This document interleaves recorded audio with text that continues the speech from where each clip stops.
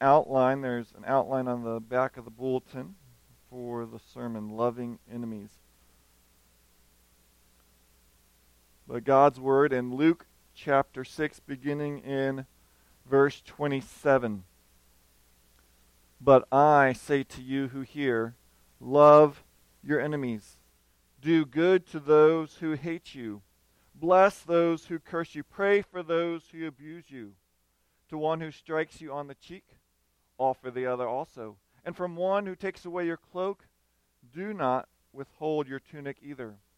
Give to everyone who begs from you, and from one who takes away your goods, do not demand them back. And as you wish that others would do to you, do so to them. If you love those who love you, what benefit is that to you? For even sinners love those who love them. And if you do good to those who do good to you, what benefit is that to you? Even sinners do the same. And if you lend to those from whom you expect to receive, what credit is that to you? Even sinners lend to sinners to get back the same amount. But love your enemies, and do good, and lend expecting nothing in return. And your reward will be great, and you will be sons of the Most High, for He is kind to the ungrateful and to the evil. Be merciful, even as your Father is merciful. Let's pray. Oh Lord, these words are counter to everything inside us. Lord, we want to return evil for evil. We want to only bless those who've blessed us first. And so we ask that now we would see you and you would work in us, that we might live like you, that we might be a picture of you to this world. It's in your Son's name, who empowers us. Amen. A common sentiment among people today is that Jesus' core message of love is great. They may not agree with everything in the Bible, but one thing they love, the message of love. Yet do we really love it? February 6th of this year, Harvard professor, author of books, spoke at the National Prayer Breakfast. He read these words and he spoke imploring both sides to love your enemies. And he talked about ways they could do that and how this is important and why we should do this. Right after he finished, another person came up and his first words were, Arthur, I'm not sure I agree with you. And then he went into tear into his political opponents, showing obviously he did not agree at all with what Arthur, Mr. Brooks, had been saying, which sadly is very concerning since Mr. Brooks was just straightly applying Jesus' commands of love your enemies. Well, we can hold up our Bibles, we can proclaim to follow it and love it, but do we really love Jesus' ethic? We sing and write about how wonderful it is. We're told that hate is the biggest problem in society. We've even made laws, hate crimes, because they're worse, because they are hateful, or so we say. Yet our actions show that we don't really love. Anger, hate, malice. That's the type of language and the tone used on message boards, on online social interactions. Spite and malice for the other seem to characterize how we think about those who don't agree with us. You know, we have a thin veneer of social politeness, but once we get back to our group, whatever that group is, we say harsh and condemning things to the other side. In fact, I wonder if we even understand what Jesus is saying here, because Jesus is not just giving us some abstract code to follow. Jesus is in essence explaining this is what God is like. And so to understand that, we need to understand this passage. And I think here we can understand it in four ways. First, in verses 27 through 28, we see the call, Jesus' call to love. Then, Jesus wants us to understand, what does this really mean? So in verses 29 through 31, he gives us examples of what this love looks like. And yet he knows that people will say they have this when they don't. And so he then goes into cheap imitations of this love in verses 32 through 34. And then he ends giving us motivations to do this, because this is not our natural desire. How are we going to be motivated to live this way? We see that in verses 35 through 36. But really, to understand this, we have to understand the passage before, because Jesus had been giving this upside-down way of looking at the world. He said, those who are blessed are those who are poor. Those who are cursed are those who are rich. It's a shocking message. And Jesus went on to say, look, if you're enjoying life now, if everyone loves you, well, you're actually probably like the Old Testament prophets. What is a blessed life is if people hate you because of him. Well, Jesus continues that radical teaching, for he now contrasts the hate that people will have for us with 4 commands to how they should respond to this hate. And first, Jesus tells his followers to love your enemies. Verse 27, love your enemies. On the very outset, Jesus is commanding something that is not natural to us. Let's just admit that. We don't like this. We may say we like this, but then go get in your car and have someone run through the stop sign, and you're not going, oh, aren't they wonderful? They're so great. God, would you bless them for running that stop sign and helping me learn patience? No, we get angry. It's not natural to us. Our instinct is to hate those who hate us. Christopher Hitchens was a well-known atheist. He wrote books. His most famous one is God is Not Great. And in one debate, he was arguing with a Christian, and he said this about Jesus' ethic. He said, I'm not going to love my enemies. You go love them if you want. Don't love them on my behalf. I'll get on with killing them, destroying them, erasing them. And you can love them. But the idea that you ought to love them is not a moral idea. It's a wicked idea. And Hitchens, I think, speaks honestly for the way many people think. This is ridiculous. Love your enemies? Again, we can say, oh yeah, this is wonderful. And yet, what do our actions show? This is a type of love that is anything but natural to us. It is a supernatural love, and one that is only logical to emulate, to follow, if Jesus is who he says who he is, and he did what he claimed to do. Because Jesus claims not just to be a good teacher, he claims to be the Son of God who came in the flesh. He came, he said, out of love, to give his life, to die for the sins of humanity. He came for rebels against him. Romans 5:8 describes it this way: God shows his love for us in that while we were still sinners, Christ died for us. It then goes on in verse 10, while we were enemies, we were reconciled to God by the death of his Son. You see, love for those who hate you is the type of love God has for us. Notice that this call to love our enemies should pull us out of our fearful tendencies to want to retreat, to isolate with people who agree with us and go, we're safe here. And it propels us to go do good to those who hate us. Jesus expands on this in the middle of verse 27 by saying, second, do good to the ones who hate you. Your love in our day has been reduced to a passive willingness not to do harm. You don't harm me, I won't harm you. And yet, Jesus' love is not a passive restraint, it's an active doing. Richard Wurmbrand lived this type of love out. He was a pastor in communist Russia, he was a pastor in Romania when communist Russia overtook the country in 1945. But he was going to be faithful to the gospel, so he continued to preach. And so the communists arrested him. And 13 out of the next 18 years, he was in prison. He and other Christians and others who were arrested took beatings, long solitary confinements, meager rations. And yet then, he was eventually purchased his release by Christians outside of Romania, and he was able to write a book for it, Tortured for Christ. And in that book, he talks about how not only would they be tortured, but sometimes the communist leadership would turn against communists in the party, and they would put them in the same prison cells. And sometimes those who had been the torturers were now with the tortured. So how would you treat the man or woman who had tortured you? Well, Wurmbrand writes, while the non-Christians showed hatred toward their former inquisitors and beat them, Christians took their defense, even at the risk of being beaten themselves and accused of being accomplices with communism. I have seen Christians giving away their last slice of bread and the medicine which could save their lives to a sick communist torturer who was now a fellow prisoner. There could be no more tangible expression of doing good to those who hate you. Jesus goes on, verse 28. Third, he says, bless the ones who curse you. This is not, well, Mom said I have to give you a hug. Love ya. This is wanting you, saying words of wanting good for you. God is saying, look, show love in word and deed.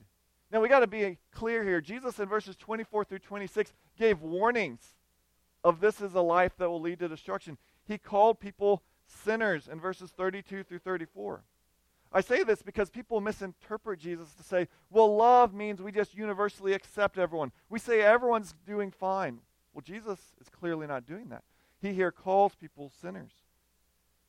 His own actions and words show that understanding of love is not true. But like Jesus, we must, through loving tears, plead with people if they're going astray from God. We must say this is sin, but do so in a loving way. And so Jesus continues forth in verse 28. He says, pray for the ones who mistreat you or abuse you. And we saw this when we looked at Jesus on the cross. What did he say? He said, Father, forgive them, for they know not what they do. He was praying for the very ones who persecuted him. So Jesus gives them 4 ways to love and treat their enemies. But he goes on because he wants to give them tangible expressions. What does this actually look like? How do you express this type of love? And we see that in verses 29 through 31, examples of this love. And the first one is verse 29. To the one who strikes you upon the cheek, provide the other also. As we look at these verses, there's kind of 2 extremes that we often have fallen into in church history. One extreme is to say that these are to be taken literalistically. As we read the Bible, we should read it like any book. What it's saying is true. On face value, it's being presented as true facts, and we should read it that way. But we err in literal interpretation if we don't understand metaphors or stories or hyperbole. Here, I think Jesus is somewhat speaking in hyperbole, and I say that because Jesus was actually struck on the cheek. And what did he do? He didn't say, well, here's my other one. He said in John 18, why did you do that?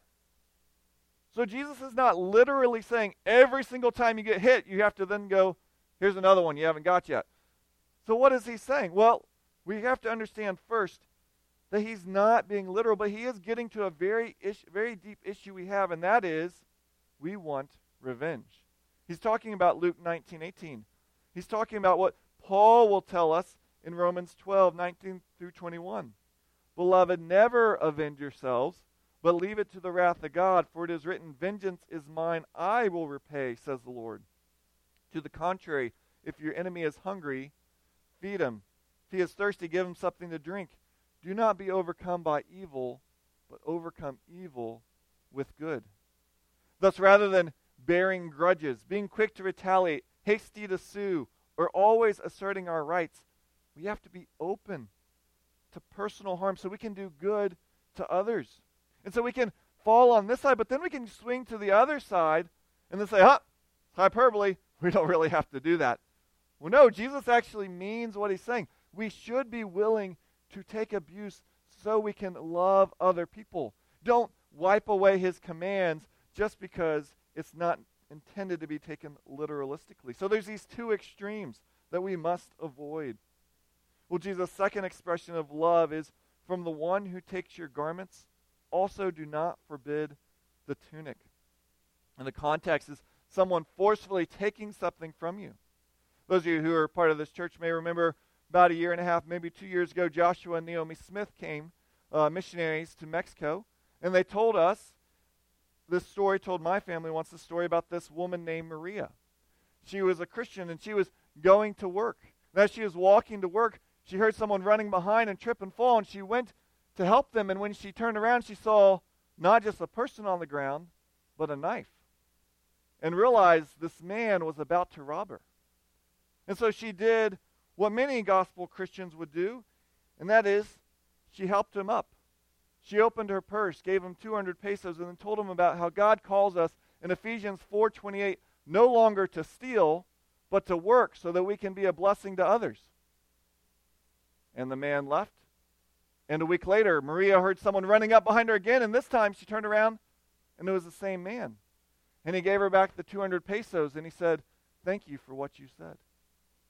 Now, is the point that every time a robber comes, you have to help them? No. Is the point that you can never call 911? No. That's not the point at all. But the point is, Maria knew that this man needed something much deeper than her money. He needed the gospel of Jesus Christ. He needed to be shown love. So again, don't go to either extreme. I'm not saying you can't defend yourself. I don't think that's what Jesus is saying. But is there something deeper that is guiding us? Something about showing God's love to this world. Verse 30, Jesus gives a third example of this love. Give to all who ask of you. Again, literalistically, we might have to break the command in 2 Thessalonians to not give to those who refuse to work. Okay, so what is he saying? Well, he's saying, let's be honest. When someone asks for help, we're more like, how little can I give? Do I have to give again? Inside we are quicker to come up with excuses than desires to give. We may give, but often it's to ease our conscience rather than to generously give. However, Psalm 37:21 says, the wicked borrows but does not pay back, but the righteous is generous and gives. So, do you err on the side of being too cautious? Well, I wouldn't want to give them too much. Or do you err on the side of being too generous? It's better to be a little too generous and show a little too much grace than show a little too much judgment. Are you willing to give not just money, but your time? Are you willing only to give once and then check, I'm done? Or what if there's an ongoing need? Being a loving giver is not just a one-time thing where you can check it off the guilt list. It's a lifestyle that where you see a need and you're able to fulfill it, you do it. Now, we can't fulfill all needs, but we're looking to be the hands and feet of Christ. Fourth, Jesus commands, from the one who takes you, do not demand or ask back again. Jesus is really showing us the all-encompassing nature here. We must be willing to take abuse, to give our clothes, our money, even our goods for his name. And so I have to ask, am I more committed to getting my stuff back than I am for caring for people? Am I more driven by my rights? As Americans, we love our rights. Or are we more driven by our rights than love? Are there times that I could give up a right for the sake of the gospel? Now, again, it's not all or nothing, because sometimes Paul did, and sometimes Paul made legal arguments, and he appealed to Caesar, and he used the laws of the land, and there's nothing wrong with doing that. But for Paul, and hopefully for us, what drove him in each case was, how will the gospel go forward? When he laid down his rights, it was for the gospel. When he took it up, it was for the gospel. Jesus then in verse 31 gives us some famous words, sometimes referred to as the golden rule. Just as you wish that men would do to you, you do likewise to them. And Jesus was not the first to say words like these. You can go and read from Greek philosophers, from Stoics, Jewish, even Chinese writers who said similar things. Confucius wrote, what you do not want done to yourself, do not do to others. However, you may have noticed a significant twist in Confucius' words. Confucius were both negative. If you don't want something done, then don't do it to them. It was the passive, I live my life, you live yours, let's just leave each other alone. Jesus says, no, I'm not calling you to passivity. That's not love. I'm calling you to actively do good. If you would want this good thing done to you, well, you should look to how you can do that good thing for others. Not passive acceptance, active hospitality, love. See, love is not merely the absence of hate or doing harm. Love positively seeks the good of others in word, deed, and thought. And Jesus is calling us to a love that extends far beyond what we might deem moral or possible, because it's for the good of others and it's not self-serving. That the problem is, we all, myself included, are so self-focused, we're not often even seeing the needs of others around us. We're so busy seeking and pursuing our life's plans, our life's dreams, that we don't notice those around us and see what they're going through. And so Jesus reorients us by saying, just as you wish that men would do to you, do you likewise to them. Well, many people think, okay, yes, this is a good message. I like it, message of love. And I'm a fairly loving person. Jesus, I agree. Except Jesus then explains, look, there's some cheap imitations of this love in verses 32 through 34. Diamond rings are very expensive, but you can get a cubic zirconia for a much cheaper price. Now, men, we may feel quite impressive that we got something that looks really sharp, but if you give that to your fiance, she's not going to be quite as impressed with your thriftiness. Your cheap imitation does not convey what should be conveyed. And Jesus here is showing us 3 cheap imitations of the supernatural love he calls us to have. And yet these are the loves that we often boast about, but they're not the real thing. And like that cubic zirconia, Jesus is just not impressed. Verse 32, Jesus asks, if you love those who love you, what benefit is that? He then says, sinners love those who love them. Even those who have not been made Jesus' disciples love people that love them. That's the most ordinary thing in the world. And yet, when people say, are you loving? That's what we say, oh yeah, I love my family, I love my friends, I love the people on my sports team. Well, yeah, anybody can love those people. And yet Jesus is saying, no, that's not what I'm talking about. That's well and good, but I'm calling you to a deeper love than just loving those who love you. So second, Jesus asked, if you do good to those who do good to you, what benefit is that to you? And Jesus is following the same pattern each time, saying, look, sinners do that. It's no big deal if you do good to those who do good to you. This is merely, I'll scratch your back if you scratch mine. It's still a self-focused mentality that to give, you're going to have to give me something back. And Jesus, though, calls us to give even if we get nothing in return. So he goes on in verse 34 and asks, if you lend from whom you hope to receive, what benefit is that to you? Again, Jesus is saying that's what sinners do. If you have good credit, any bank will give you money.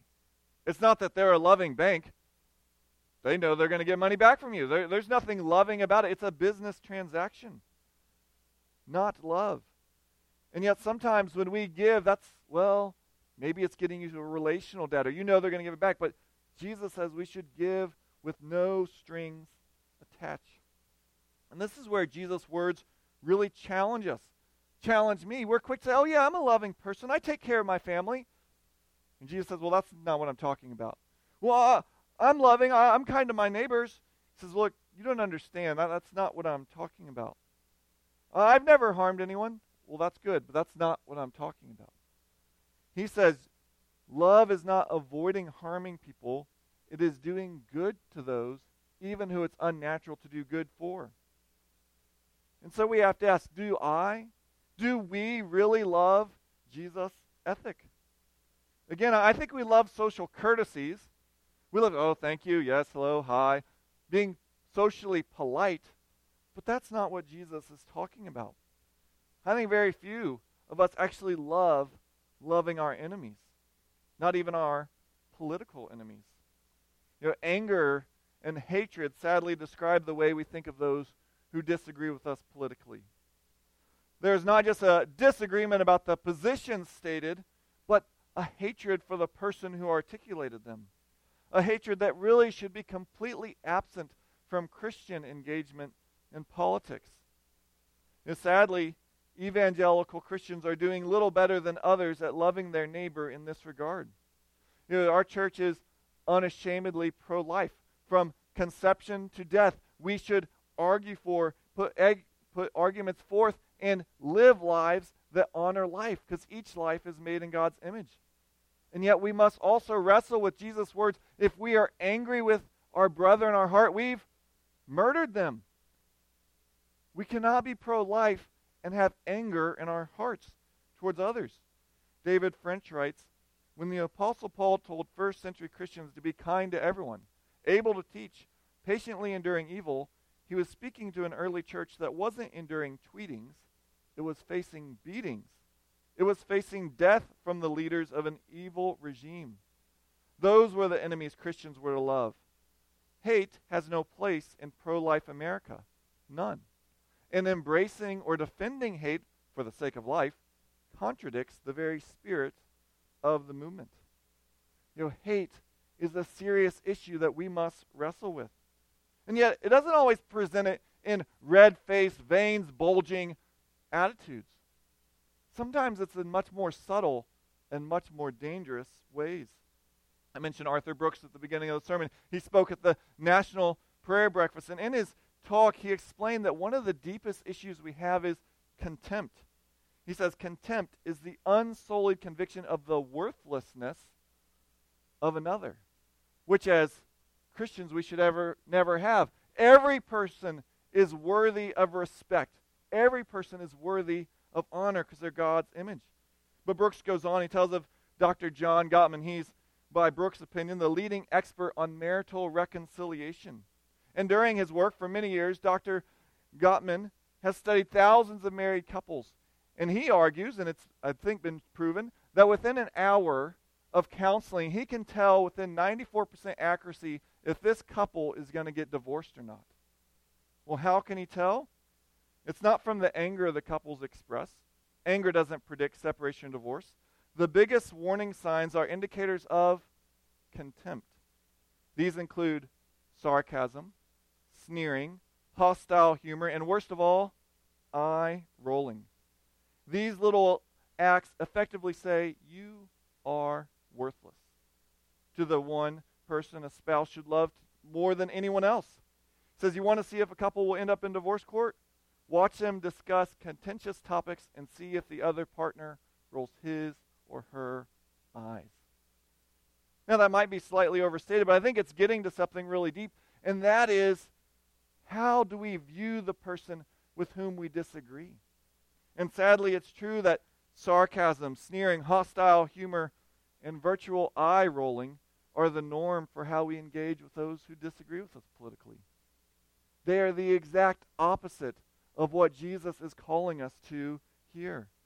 Thus, as Christians, we must guard against unloving anger and angry attitudes and actions and posts. Yes, we should. I'm not saying let's just not say anything. Yes, we should make strong, compelling arguments, but don't do so against people. Do so against positions.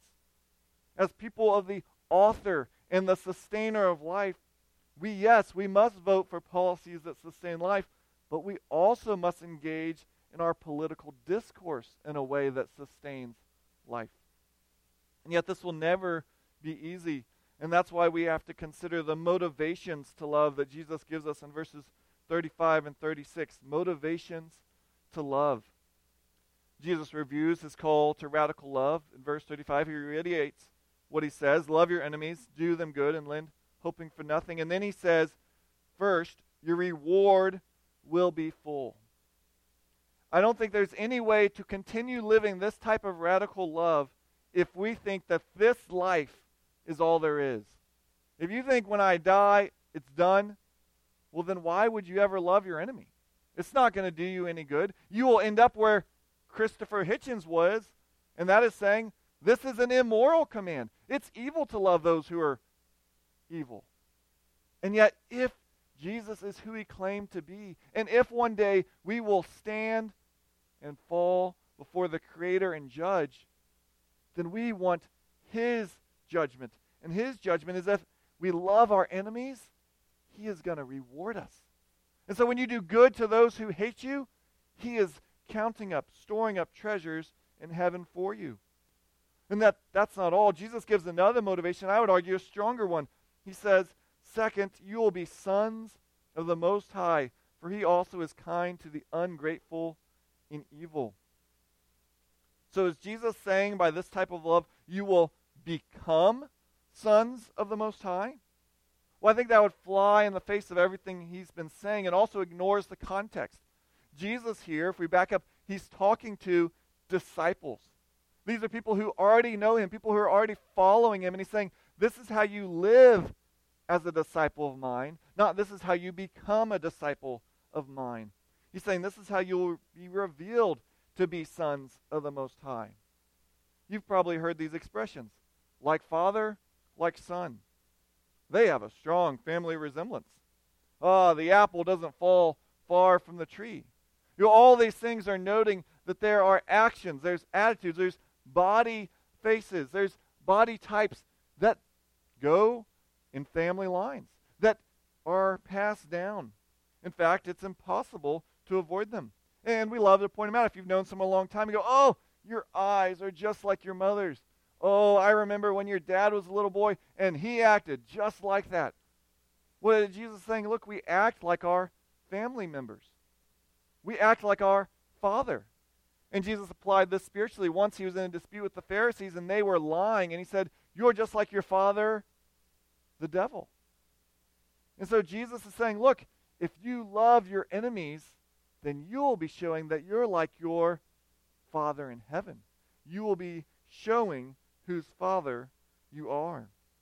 God's family, his children, are revealed by acting like their father and being kind to the ungrateful and evil.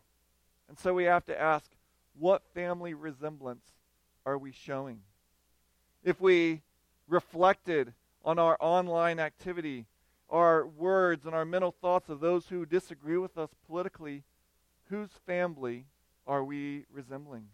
The Father in heaven or the father, the devil? Now we have to note something. If you look up the Greek word for evil, you'll find it actually means evil. Jesus did not believe in the innate goodness of man. Jesus said and taught people are evil. Evil means evil. Jesus' consistent teaching was that we humans have rebelled against God, and we're enemies of God and are evil. Now, the point is not that we are as wicked as we can be. We could be much worse than we are. But the point is that in each one of us is a bent to go our own way, not to submit to God. And Jesus is clear that is evil. And yet, the very fact that we are evil shows his love.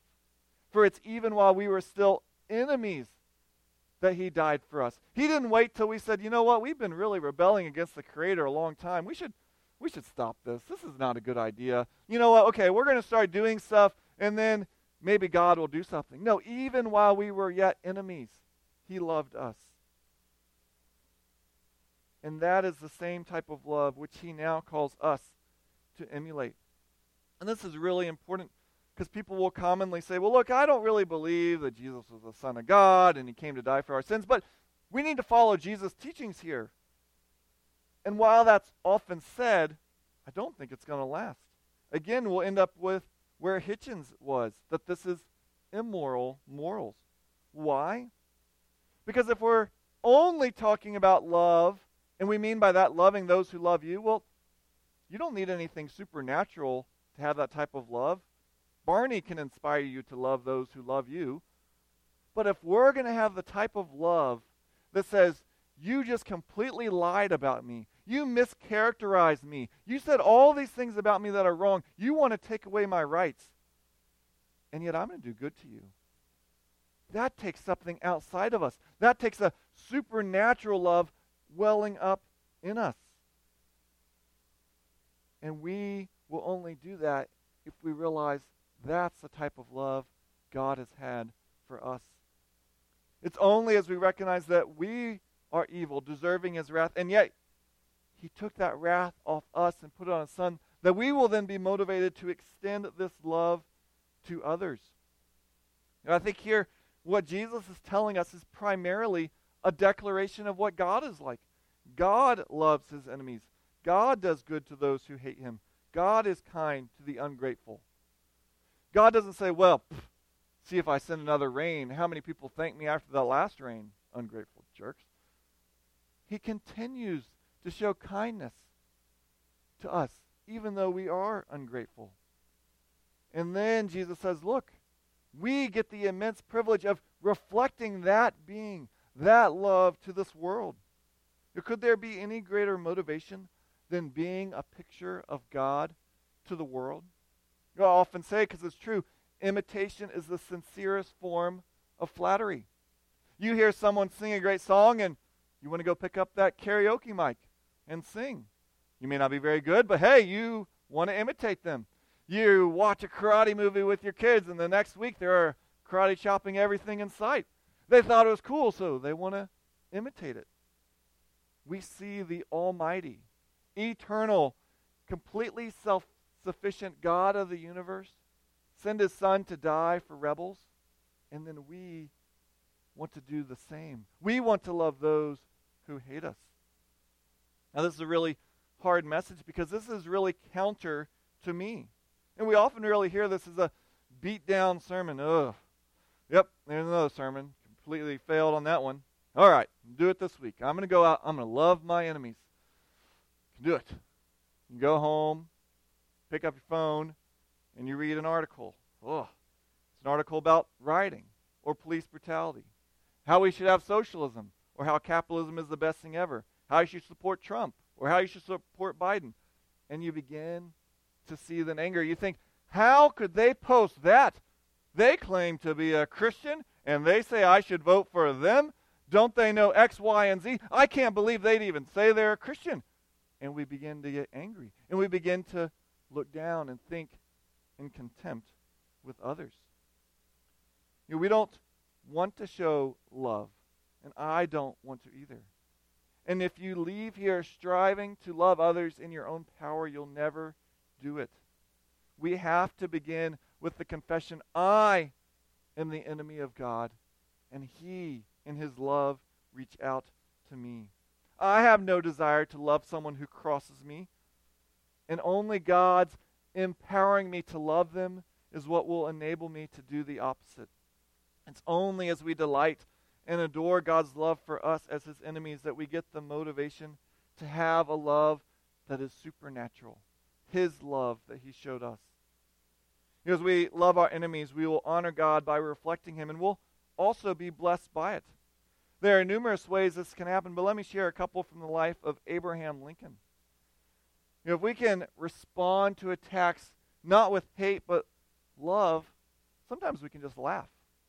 Abraham Lincoln was once accused in a debate of being two-faced, and he replied, well, if I had two faces, would I be wearing this one? At times, General Grant's excessive drinking of whiskey, or at least the perception of that, caused Lincoln's aides to urge him, you got to get rid of General Grant. He is such a drunk. And Lincoln replied, I wish that some of you would tell me the brand of whiskey that Grant drinks. I'd like to send a barrel to all of my generals. You know, he could take the attacks and laugh and move on. I don't have to return every attack with attack. But lastly, there's an interesting tale of Lincoln, the one that goes earlier in his career.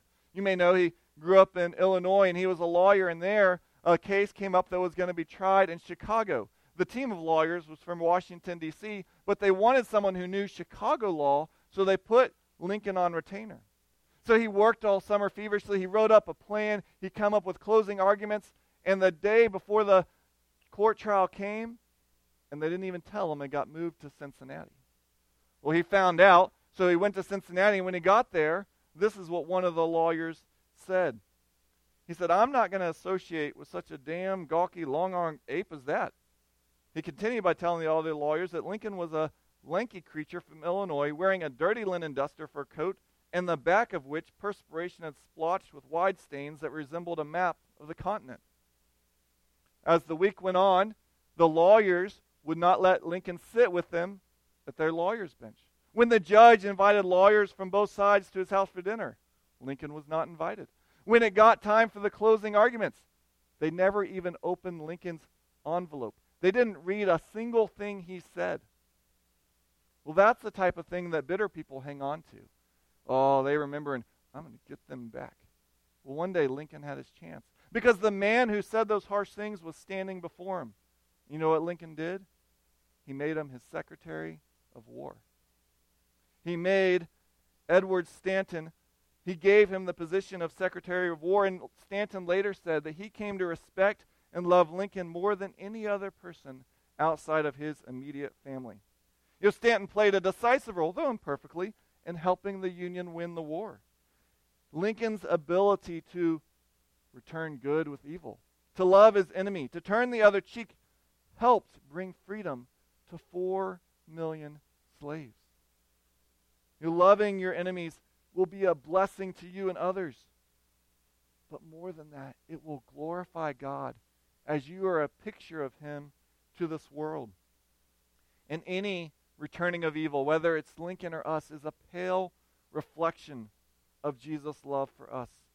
For he didn't just merely forgive some nasty criticisms. He died so that he might show his love.